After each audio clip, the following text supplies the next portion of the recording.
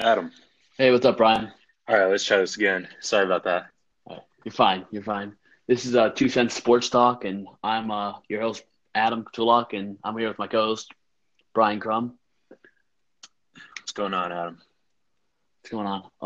Today we're going to talk about, the NBA. We're going to talk about the finals a little bit, how the Cavs and Warriors ended up playing out, and then we're going to talk about free agency and the draft, mainly the draft that's coming up in less than 48 hours. Then we're going to end with a little bit of football, potentially just how the Browns are doing, certain draft picks, and I want to talk a little bit about Mason Rudolph and how he's getting in with the Steelers as well.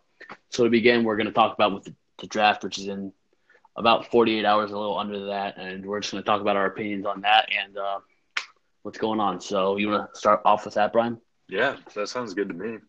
Um, so starting off with our thoughts on the finals, just kind of recapping it. Okay. Where do we left off right before Cavs played Game 7 against Boston, right? That was our last time we talked, right? I On think air, so. on record. Yeah. Yeah, so I mean, I think the general consensus is the Cavs lost that series at the end of game one. I don't know what your take is on Yeah. that. Whenever they had it, I agree with that. they had that game. They were gonna get that steal in Mhm. Golden State in Oracle Arena. J.R. Smith had that little fluke. He actually fooled me. Like when I saw him take it out, he had me think that we were up by one as well. That's just the instant reaction that I Yeah. had. And then the buzzer went off, and I Hmm. realized, oh, geez, we're going to overtime. And LeBron had Yeah. nothing left in the tank at that point. And the Warriors, Yeah. that's what's so deadly about them. They could have a bad game, and then they go on, you know, they can just go on runs like that. Steph was on fire. And, not only did that get them the win in overtime with Steph catching fire, but he caught fire for the rest of the playoffs. That was his spark after having such an off Hmm. game. So, you know, I don't know. I'm not taking this one as hard as the last one. The last year I Yeah. was pretty upset. I mean, Cavs lost 4-1, and I was just frustrated because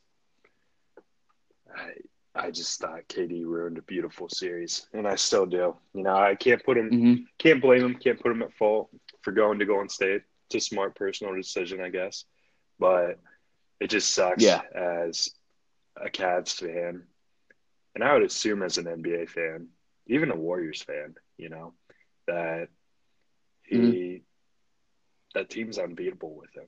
You know, you could you could get it. You could get a game or two if you're Houston. Get three, but They got three. They got but three. the thing is with that was a all-time great team in the regular season, and they added an MVP, and now it's just they seem unbeatable. So it's not even fun anymore. Whereas if Durant didn't go Yeah. to the Okay. Warriors, then Kyrie Irving would still be in Cleveland. He would. And this would have been the fourth game of just one of the best rivalries in NBA history. And I think Kevin Durant ruined that. But like I said, can't blame him because if I were him personally, who knows? Maybe I would have done the same thing. Makes a lot of sense uh, financially and just like personally because that takes a lot of pressure off of you and puts you in a good winning basketball environment. But Yeah. Okay. I'm gonna dissect a little bit what you were saying here, and I'm gonna give my thoughts on each topic. So we'll start with this year's finals. I thought that the Cavs had a chance this year. I didn't think that they were should have been as big of underdogs as they were perceived with like Vegas and everything. And I that all changed after game one, obviously. But like game one, I expected something like that because after watching the Houston series, I thought the Warriors could be beat. I thought they could get pushed around a little bit. I mean, we talked, I think our last podcast a little bit about LeBron and how good he was, or maybe two podcasts ago, like in the GOAT conversation and stuff. And like those kind of players, especially if they get game one, it's a whole new series. He doesn't like injure his hand and like there's a multiple other aspects to it. Hey, they believe they can win, and then they also held them close to a few other games. Like blowouts are going to happen, either way. But if you get the first one, that changes a lot of other things Yeah. going forward. And But let me jump in I mean, once the first real one was quick, over, Adam. That being said, okay, that's another thing that I took out of this series. This was out of the 4 years that these teams have gone up against each other in the finals. This was the only sweep, but this was probably the closest game-by-game series since the first year. There was only one game that was a double-digit win, and that was the last game where they had the game pretty much the whole time. But this was game 1 and game 2. Cleveland very much so could have been coming out of there with a W. And that was their window whenever Andre Iguodala was out and not on LeBron. So I just think it's pretty interesting that this was the closest, like, most competitive series out of all 4 years, game by game, you know? But go on. I just wanted to mention that. Yeah.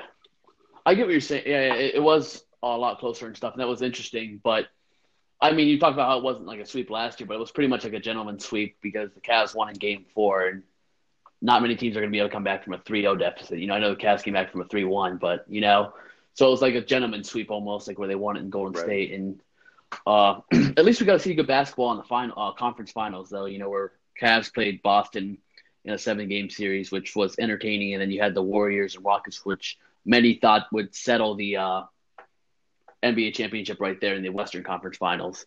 So I thought that was pretty interesting. I think these Warriors, I mean, they are an all-time great dynasty, but I think the Rockets really had a chance. If Chris Paul doesn't go down, I can see them winning one of the last 2 games. If not, you know, I think it might be game 6 just because Iguodala would have been down for the Warriors. And you know, 1 for 33 at one point. I don't think that happens with Chris Paul. Maybe getting guys more shooting himself, you know. So I think they can be beaten. And I think that next year, I mean, depending on how the chess pieces fall in the NBA, whether pieces go to Boston or LA or stay in Houston, you know, like it's going to be an interesting offseason to see where that lands. And then going back to the finals last year and, like, I guess KD going to Golden State, that year he had people don't bring it up enough. The Thunder had the Warriors down 3-1. Yeah. You know, I think that we were coming back from Annapolis to see our friend Ben at the Naval Academy with Cy, me, and you, right? Yeah. That, I think, game 7. We were trying to watch on our phone and stuff through Pennsylvania. But, you know, KD, they had him down 3-1 in that series, and the Warriors ended up coming back. I think it was a 73-9 series. So, like, these guys have been – and throughout multiple playoffs, you know, like, they've had a lot of injuries for their opposing teams. You know, like, it's just so funny how lucky they've been recently. They are really good, but it's just funny how they have gotten lucky throughout the years, whether that's be Chris Paul injured and Blake Griffin injured with the Clippers, I think a few years back, or I think Damian Lillard was hurt one series in the past, and then this year, I'm forgetting who was hurt this year, but I mean, Chris Paul got hurt game 6 and 7, but they have had their breaks and stuff, and that's what happens, you know, with dynasties as well. That ends up happening, and I just think that I think it was a good decision overall for KD. He won 2 Finals MVPs, which shows a lot for him. He shot over 50% those 2 years he was there. He shot over 50% for the last few years, and he has the right to do that. And the Warriors had enough cap space to go make him. And I mean, he's a way better Harrison Barnes, you know. So I get that. And then what else did you bring up? There was one more thing you brought up I was going to hit on.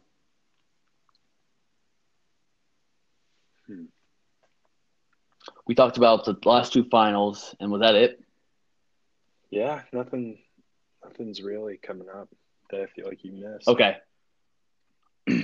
Okay.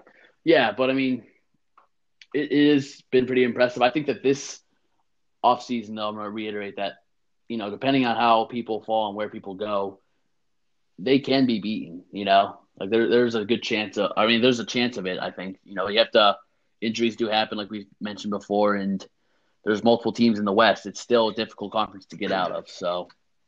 Yeah, no, I mean, you bring up good points of how they have had luck in their on their side for sure in the past few years. I mean, with Kyrie and Kevin Love out, that first year that they won against the Cavs, and then Chris Paul going down, Blake Griffin going down, um, Kawhi Leonard going down last year against them in the conference finals.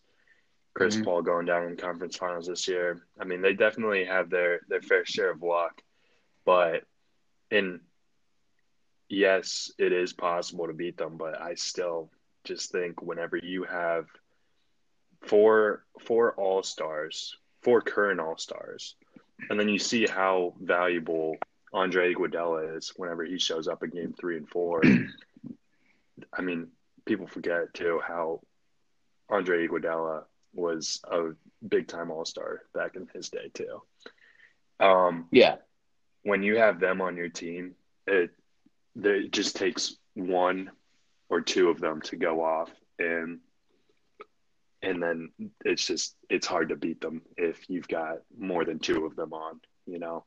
So they're definitely yeah, beatable, and that's why the Rockets have shown us that they're the closest team to beat them outside of the Cavs' lucky season a couple of years back when they hmm, won the finals, coming back from that 3-1 deficit. But I, it's possible, but it's very, very small probability whenever you have that many guys who can potentially go off and go on those crazy 3-point shooting streaks.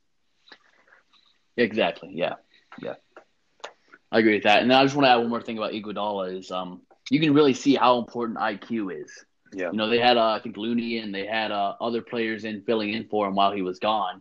But once he came back, like he had a plus minus I think of 10 the first game he was back or whatever, or he might have had a higher plus minus than that. But I mean, he was impressive just because his like IQ was so smart. I don't think he played a whole lot of minutes. He played about 20 to 30 minutes, but he knew where to move the ball. He knew where to be, for the open pass and stuff. And it just that's a separator there. And then also Sean Livingston. I don't know. I mean, what he missed one or two shots in the entire series. So that's another role player that didn't get got a lot of credit. That didn't I don't think got enough credit. Just by not missing and being so efficient. And then JaVale McGee. I mean, people joke about him and like I joke about him a lot, but he did have a big. He really stepped up just because you have to worry about all those other weapons, like the four other weapons. You were talking about how I think Curry and Thompson weren't too hot game three, but KD had enough to carry him by himself. That's just one of them's going to be hot at all times. But McGee was also you have to cover the guys, and McGee was just picking up the scraps and being the open man and just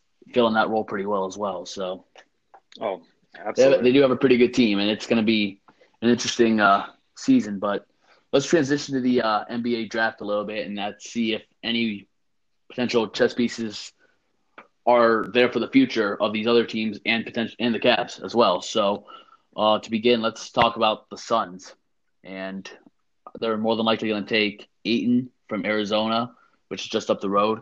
What do you think about that pick and him? I think it's hard for them to go wrong with DeAndre Ayton at one. Uh, for the longest time, I thought that uh, Luka Doncic was deserving of one, and I still do think that Luka Doncic is the best all around player in this draft.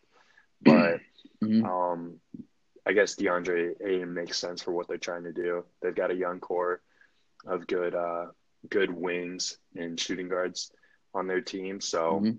I think if they just add some more length and that other scoring power on their team, I think DeAndre Ayton's perfect for what they're trying to do. He brings that stardom, that firepower to their team. So I think it's a Yeah. good pick. For the longest time, I was monitoring the top prospects because the Cavs had that Brooklyn pick. I was monitoring Brooklyn's record and everything, and they were like in the top five range for the longest time, and that's before Aiden really took off. And him and Jaren Jackson were the two guys that I was really, really hoping the Cavs could get with that Brooklyn pick. And right now, it there's unless all of our information right now is wrong, there looks like a 0% chance that we'll get either one without making a trade up. So Yeah. Yeah, I'm high on DeAndre Ayton. And everyone talks about him lacking defensively, but he's a 7-footer.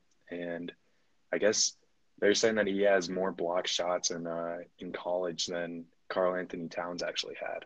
So, I Okay. mean, I think that you just get nitpicky whenever you're looking at these top tier players like that. So Yeah. I don't think that's too I much of a liked concern. how athletic he is. You know, he's like a 7 foot, 7'1" guy, 250-pound center who could just fly around. He has a decent jumper. It's not perfect yet. He's going to have to grow into that a little bit more and maybe extend the 3-point line. He didn't take a whole lot of threes this year, but he did shoot decent. I think he shot like 34% from three when on the ones he did shoot. He's extremely athletic in the center. Like he's going to be a powerful guy.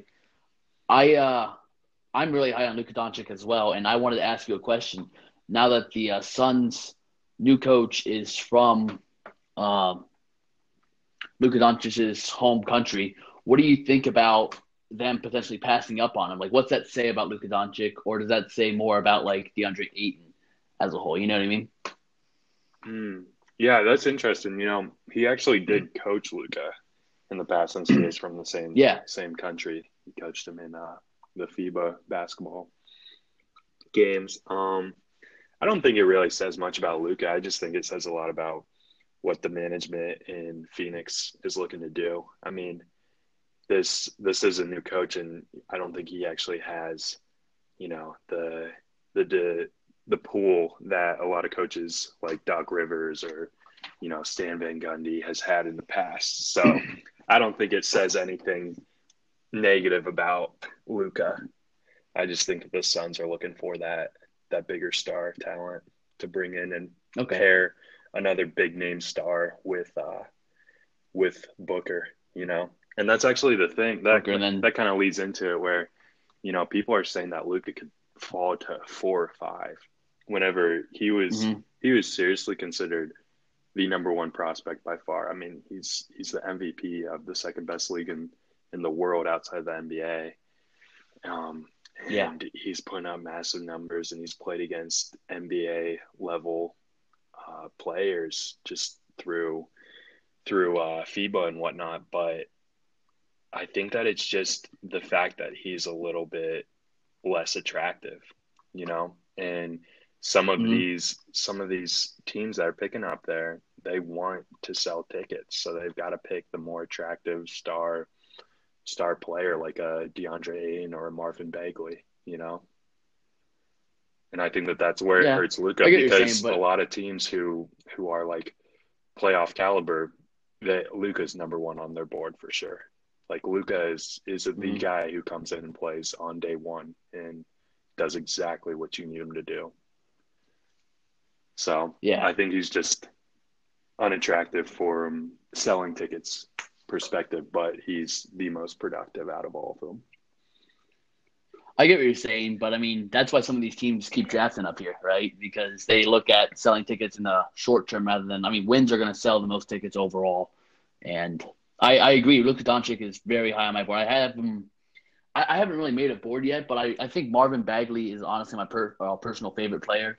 I'm a huge fan of him from Duke. I've liked him since the beginning. He's a decent power forward. I think it's like 6'10" or something. He has an outside shot a little bit. I just like his athleticism, and he recorded 22 double doubles, and I just am a big fan of him. And he played for Duke under Mike Krzyzewski, so that's just a big coaching.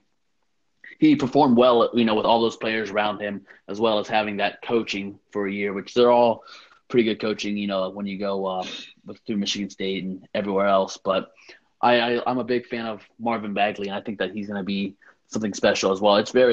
This draft is really loaded. I think there's not many busts. I think Luka Doncic is the most ready to play, and I mean, one of his negatives is he's not like extremely athletic, but I mean, that was one of James Harden's knocks, and he's Yeah. more than likely didn't. I don't know if they've said that he's won the MVP yet, but he's probably going to win the MVP.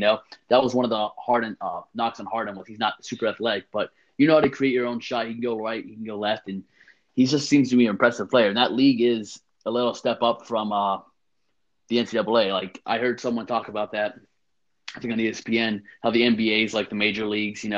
Triple A is pretty much the Euro League or FIBA, and then you have double A is college. So for Luka Doncic to perform like that, especially against competition like Porzingis and stuff throughout the years. He's been in the league since he's been 16. That's just been really impressive, and I'm excited to see where he falls and stuff. Well, and that's for the that. thing, Adam.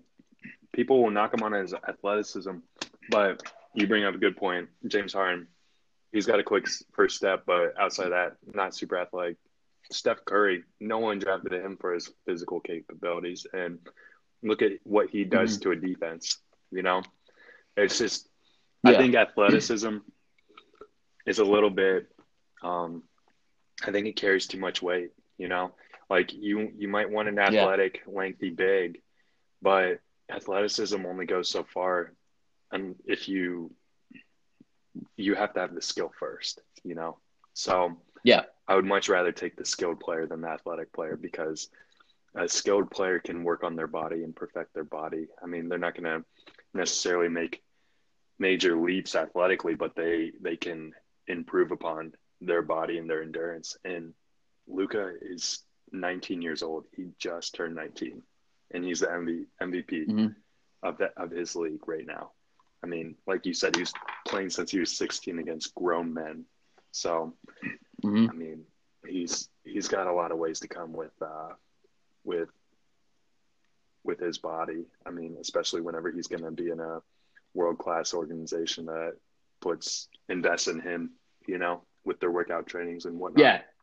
And I want to make a comparison with Luka Doncic and Ben Simmons. You know, I know Ben Simmons is an athletic freak and stuff, but he can't shoot like Luka. You know, they're sort of in the same body. I think they're both 6'8", 6'7", or so. You know, but Luka's a better shooter, less athletic, and Ben Simmons is more athletic and can drive. But they both can pass the ball really well. They both can rebound. Ben Simmons is probably a little better defender since he's a little more athletic. But you know, I think that they're both really similar because they're both tall ball handlers, bringing up the court, bringing the ball up the court, and they can pass very well. You know, probably the best in their draft classes each. So I'd say that's something else to that's a good look comparison. For. You know, Luka's 6'8", Ben 6'10", and Ben is. I mean, they both have incredibly high basketball IQs, and Ben is just the more athletic version with less skill, and Luka's the less athletic version with a lot more skill, shooting wise and ball handling wise. So I think that's a good comparison. Just, you know, on opposite ends of the spectrum, though. You know. Yeah. But wow. Okay, so let's get on to the next guy you brought up a little bit, Jaren Jackson Jr. You said that you really wanted the Cavs to get him, and here's an interesting stat. I don't know if you knew this, but Jackson blocked more shots than DeAndre Ayton and Marvin Bagley combined. I didn't know that. Which is pretty impressive. I didn't know that. And he shot a higher percentage from three-point territory, 39.6%, than Trae Young, who shot 36% from three. Obviously, Trae Young shot more threes, but I mean, those are some interesting, you know, stats about the guy. And he's 6'11" with a 7'5" wingspan. So seems like that guy is, you know, well qualified to go top 5. I haven't looked much into Jaren Jackson, but let's hear your take on him and just your thoughts overall. Yeah, well, overall. When I didn't know that stat that you were talking about, but it doesn't surprise me because when I was looking at him, the college season was like 2 games from being done and going into tournament, and he was averaging, I think it was like 4.2 blocks or 5.2 blocks per 36 minutes, and that's just crazy. So, and his 3-point percentage was at 40% when I was looking at him. So, I mean, he's 6'11", 240. He's super athletic. He's the ideal rim runner for this NBA.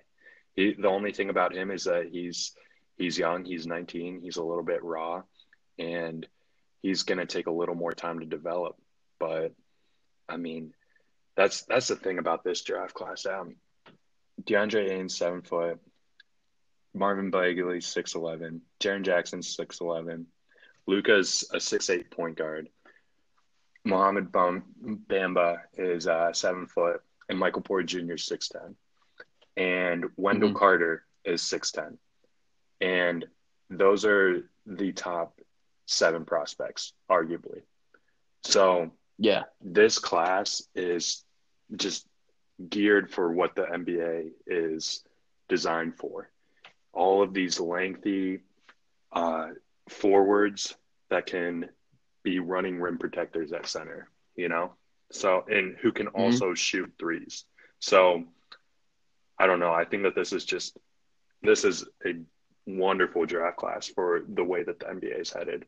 And that's why I'm super excited about having a pick as a Cavs fan in the top 8 because it sucks that we're not in the top 4 or whatever, but I think that there's 8 solid players and I'd be happy to get any of those. And there's more than 8 solid players, but I think that there are 8 like can't miss players. Mhm. Does it concern you at all that he only averaged 11 points per game and 6 rebounds, or how's that factor in with your thoughts there? Jaren Jackson?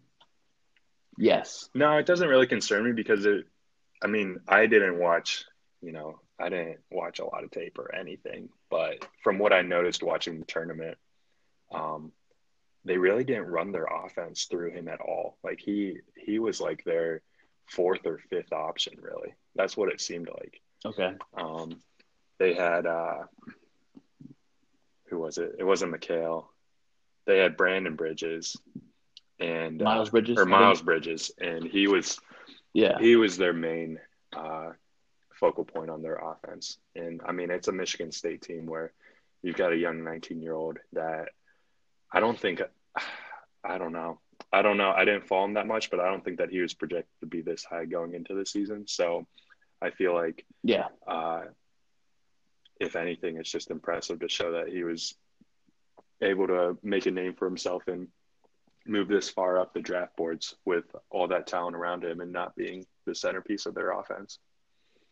Yeah, we've seen plenty of players, especially from Kentucky, who've just had a bunch of talent around them, and their numbers have been lower. And then, like once they get in the league, they're like, okay, this is why I was a top 10 recruit out of high school. So I Exactly. mean, there's also 2 guys projected in the top 10 from Michigan State alone, and they've always been a powerhouse for basketball. So it also, it can water you down a little bit. That's why I thought Marvin Bagley was so impressive because he had Yeah, 22 double doubles and really led that team. He stood out. absolutely. That's why I thought Bagley was impressive. But I mean, you see guys. I think Devin Booker was the 6th man for Kentucky when they won it.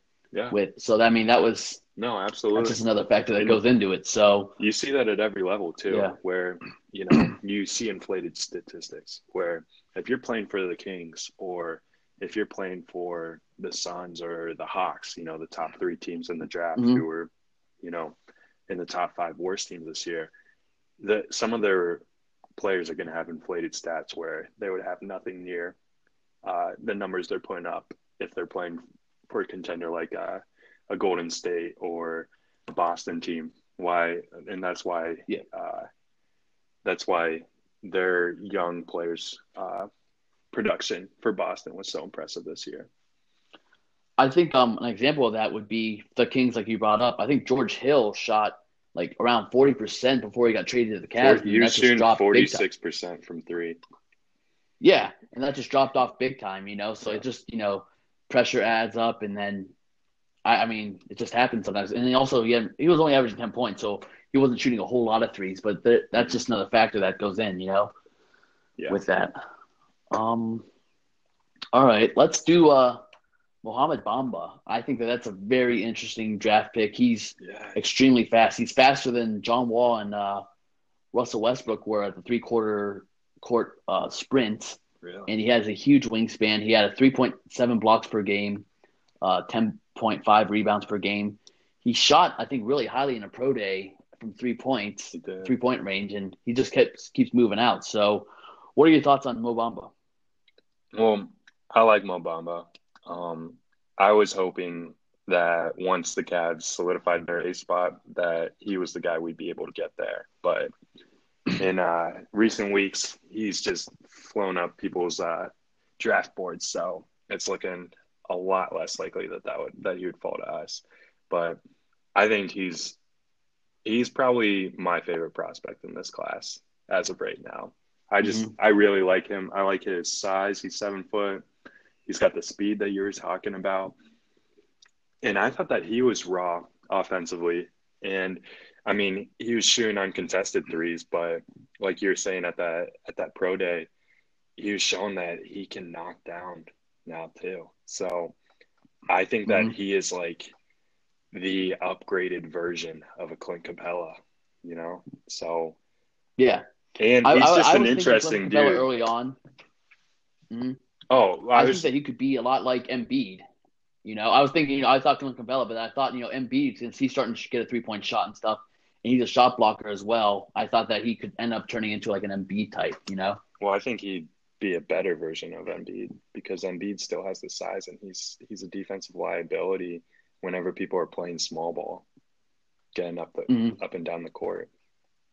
People Yeah, people pick him out. Like you saw Boston, they picked out Embiid on the defensive end with Al Horford because Al Horford could run the floor better than him. he's more agile. Yeah, and they Well, I'm interested to see how Mo Bamba, goes against bigger defenders like DeMarcus Cousins potentially too, because his lower body's not fully there yet. He can still get bodied a little bit down there in that sense, but he is more athletic, against like a Steph Curry or an Al Horford on the perimeter. So there is pluses and minuses to him. But I mean, he's only 19, I think, right? So he can grow into that bigger body. And yeah, you're right. He could project higher than Embiid if he does get a little bit thicker down low. yeah.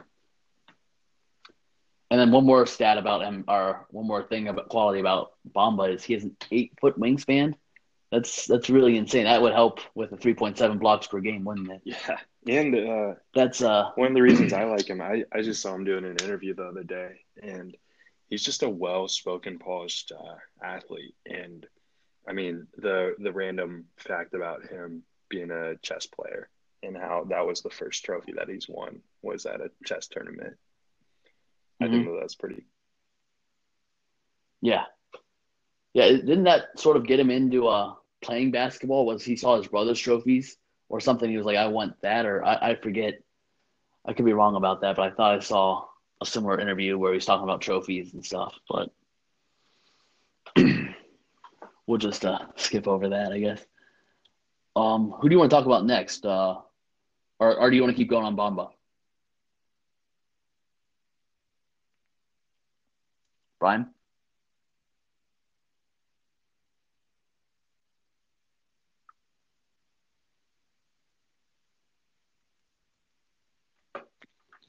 Brian?